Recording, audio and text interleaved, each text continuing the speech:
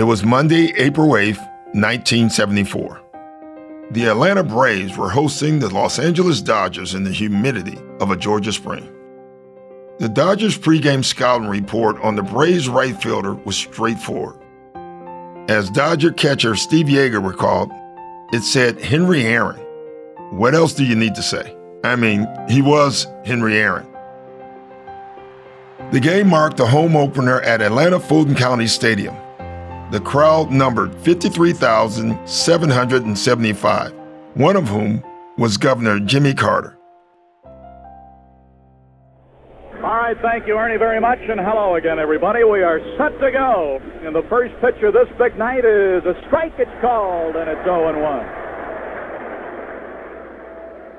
Aaron, who wore number 44, was on history's doorstep. He had already tied the Major League all-time home run record, 714, held for decades by the late George Herman Babe Ruth of the New York Yankees. Henry Aaron has just tied Babe Ruth in the all-time home run parade. Aaron's next four-bagger would catapult him into the record books and into American legend. The record they said that couldn't be reached has just been reached by Henry Aaron. I'm Doc Rivers, and this is It Was Said Sports, Episode 5, A Marvelous Moment, Henry Aaron's Quiet Grace. The Hate Crimes Division came in my office one day, and the reason I could handle it and wasn't fazed by it was because I saw how Hank Aaron handled this same thing. It had been for me a long and winding road. He was great with all players. He was about helping people.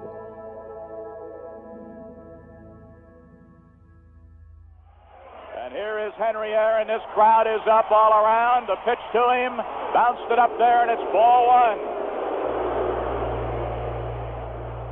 In the bottom of the fourth inning, Dodgers pitcher Al Downing threw ball one to Aaron, who'd walked in the second. The next pitch changed everything.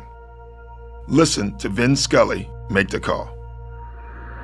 1 ball and no strikes. Aaron waiting. The outfield deep and straight away. Fastball is a high drive into deep left center field. Buckner goes back to the fence. It is gone.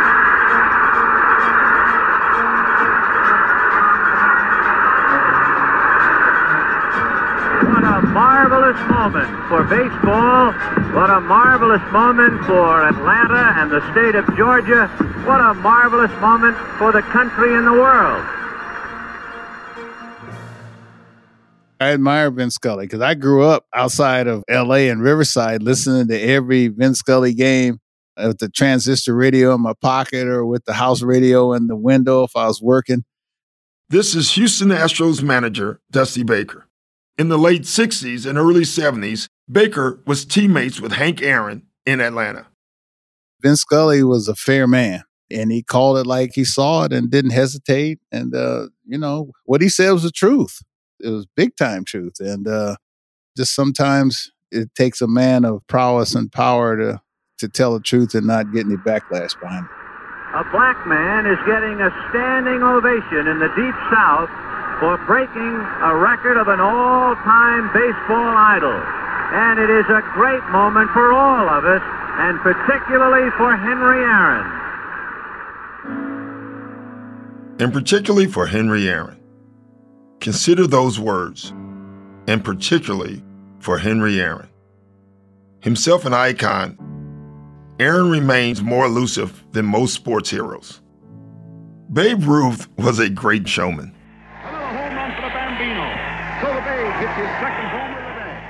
But not Henry Aaron.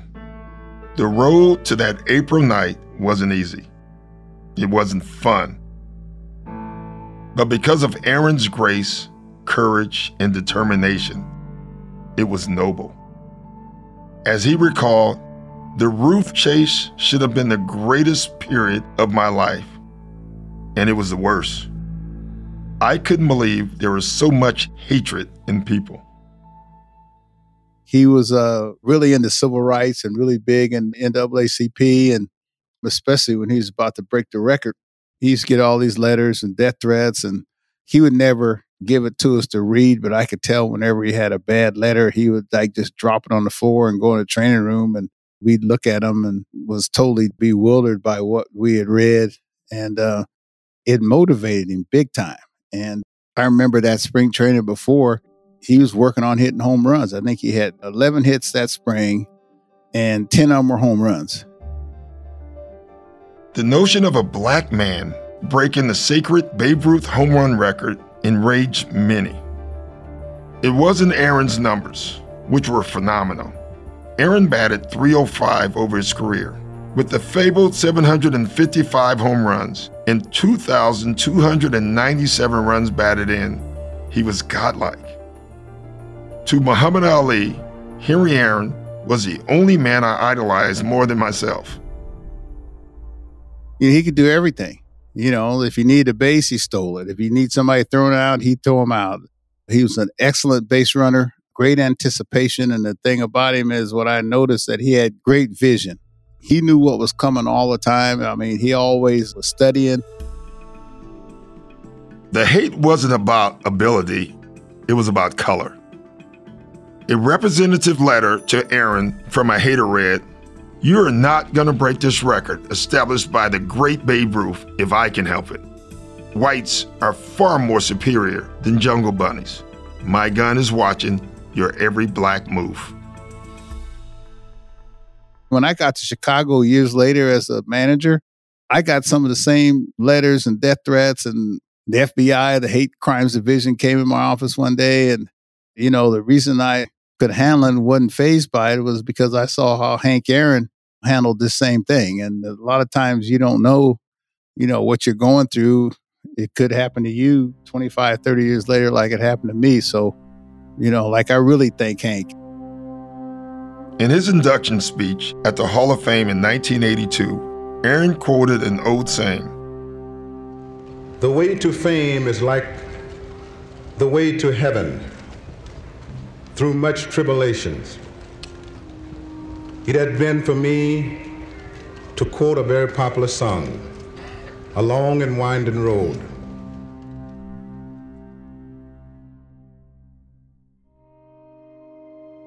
Born in segregated Mobile, Alabama in 1934, fully 20 years before the Supreme Court's Brown versus the Board of Education's decision, Henry Aaron had always wanted to play baseball and make a difference for the folks he called his people. Black Americans denied their full and fair shot at the American dream. For him, baseball was the way up and out of Mobile and out of segregation. For it was not fame I sought, but rather to be the best baseball player that I could possibly be. And by being the best player that he could possibly be, he made a lasting mark, not only on the field, but off.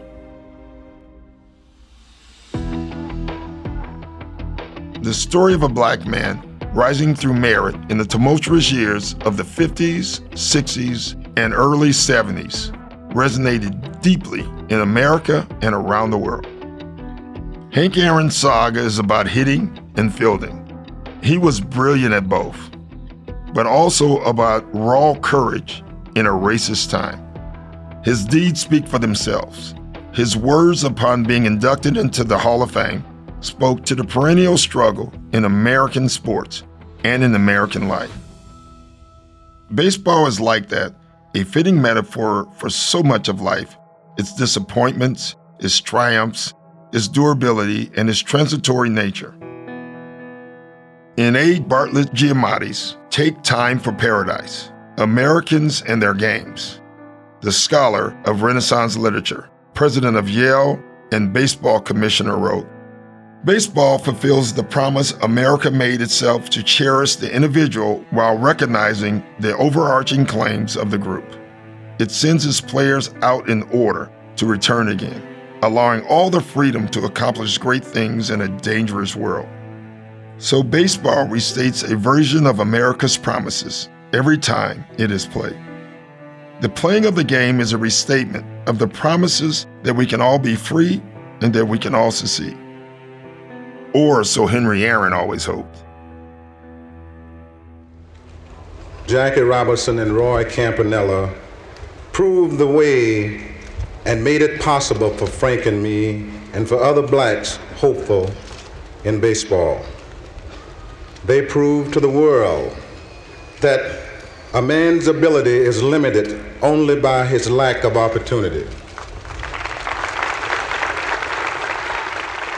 As Aaron recalled in his memoir, I Had a Hammer, see, I'm one of the lucky ones. I could do something that white people would pay to see. Singers, dancers, boxers, ball players. Sure, we can make it in the white world. White people love to have us entertain them. But what about all the black teachers and mechanics and carpenters and waitresses? So I make it my business not to be content. Look, I don't have the vision or the voice of Martin Luther King or James Baldwin or Jesse Jackson or even of Jackie Robinson. I'm just an old ball player. Among other things, I learned that if you manage to make a name for yourself, and if you're black, believe me, it has to be a big name. Then people will start listening to what you have to say. That is why it was so important to me to break that home run record. Believe me, there were times during the chase when I was so angry and tired and sick of it all that I wished I could get on a plane and not get off until I was someplace where they never heard of Babe Ruth. But damn it all, I had to break that record. I had to do it for Jackie and my people and for everybody who ever called me a nigger.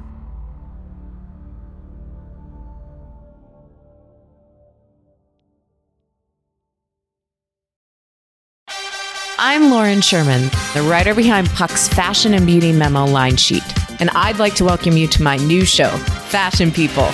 On every episode of Fashion People, I'll be talking to insiders about the stuff we're all whispering between the press releases, from M&A rumors to celebrity stylist dish to the future of legacy media.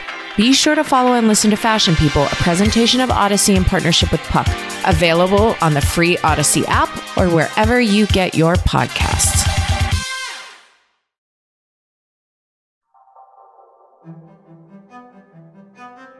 He started out with the Indianapolis Clowns of the Negro League before breaking in with the Boston Braves, who would later move to Milwaukee and then to Atlanta. Racism was pervasive. As Aaron recalled of a day in Washington, we had breakfast while we were waiting for the rain to stop, and I can still envision sitting with the Clowns in a restaurant behind Griffith Stadium and hearing them break all the plates after we had finished eating. What a horrible sound. Even as a kid, the irony of it hit me. Here we are in the Capitol, in the land of freedom and equality, and they had to destroy the plates that had touched the forks that had been in the mouths of black men. If dogs had eaten off those plates, they'd have washed them. There's a drive to deep right center field. That ball is going, it's gone. Hank Aaron blasting a two-run home run over the right center field screen. He led the Braves to a 1957 World Series title against the New York Yankees. In 1963, he won the Triple Crown, leading the National League in average, homers, and RBIs. I met Hank Aaron when I was right out of high school. I got drafted by the Atlanta Braves, which I prayed that I would not get drafted by the Atlanta Braves because they were in the South. And this was 1967, and that's when they were having a lot of unrest in the country and freedom marches, and everything was anti-conformity, anti-Vietnam. And I'm from the Bay Area, so that was almost the center of a lot of activity. And the Braves drafted me. They flew my mom and I to L.A., and I was trying to figure out what to do because my mom and dad had just gotten divorced. And I met Hank. I worked out with the team. And Hank told me, he says, hey, man, if you're have enough confidence in yourself to be in the big leagues by the time your graduating class would have graduated from college, then go ahead and sign. And if not, then you go ahead and go to college. Like I said, I was oldest of five. My mom and dad had just gotten divorced. And so, the economic spokes of the wheel was out of whack. And I decided to sign. And Hank Aaron told my mom that he would take care of me as if I was his son. Along the way, he kept hammering home runs. And by 1967, it was becoming clearer that he had a shot at surpassing Ruth's record. During the chase, Aaron received 930,000 pieces of mail, the most of any non-politician in America. Is it true that there was perhaps more talent in the Negro Leagues back then than there was in Major League Baseball? I would not doubt it one bit. There was so much talent. In comparing the different eras in which he and Ruth competed, Aaron made a powerful argument. As Aaron observed, Ruth played in a time where there were no black players. To me, that's the most relevant point of all, because it stands apart from the changes that reflect the natural evolution of the game. Things like new facilities, better equipment, and modern innovations.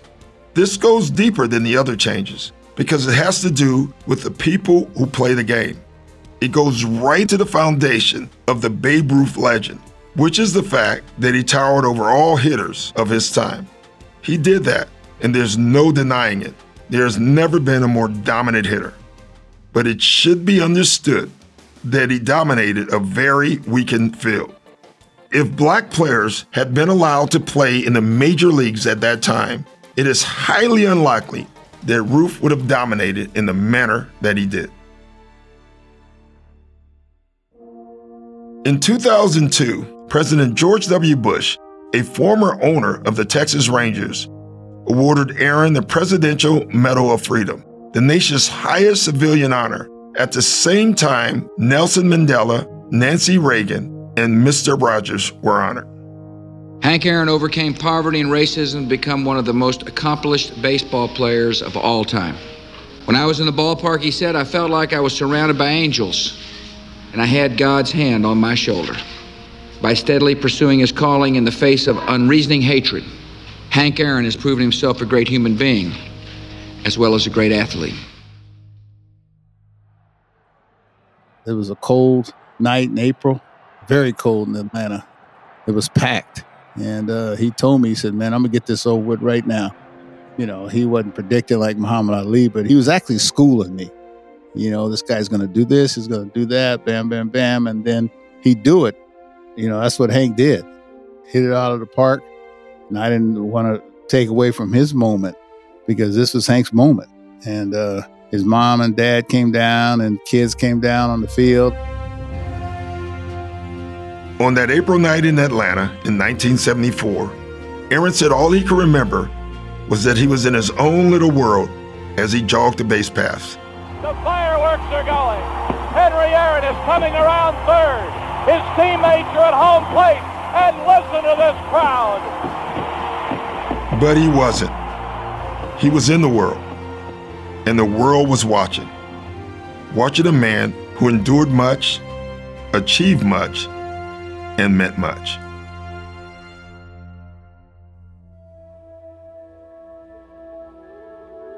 People probably get tired of me talking about Hank, you know, on and off the field. You know, he was great with people. He was great with all players.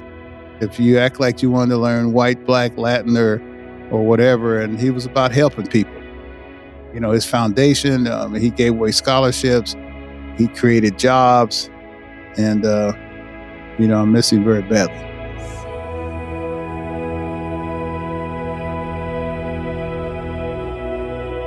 Next time on It Was Said Sports. I mean, there was nobody who looked like them who had ever stepped on that floor when that game was being played in 1966, March of 1966. And so it's just staggering. And I covered dozens of games there for the Washington Post. And I never got over it. I never got over walking in that gym and knowing what happened in it changed the face of college basketball and probably all sports.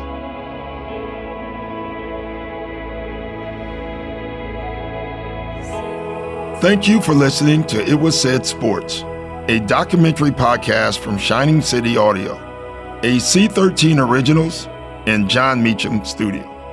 Executive produced and created by John Meacham and Chris Corcoran.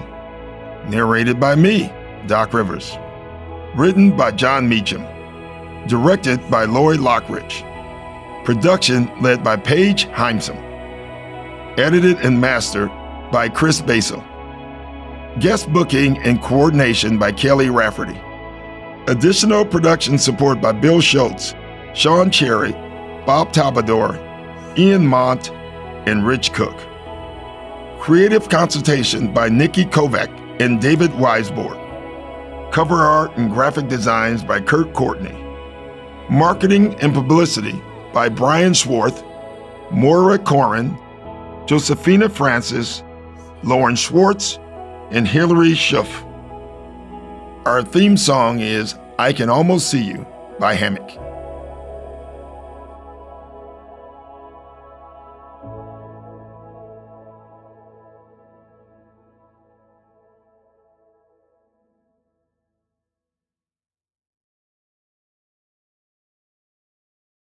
Calling all pop culture enthusiasts. Are you obsessed with all things celebrity? Do you live for the drama, the laughs, and the unexpected moments that unfold on social media? Then you're going to want to tune into the Comments by Celebs podcast. Join us 3 times a week as we deep dive into every aspect of pop culture. Whether it's dissecting the latest trends or just chatting about your favorite celebs, Comments by Celebs has you covered. We have new episodes out every week. Follow and listen to Comments by Celebs on the free Odyssey app or wherever you get your podcasts.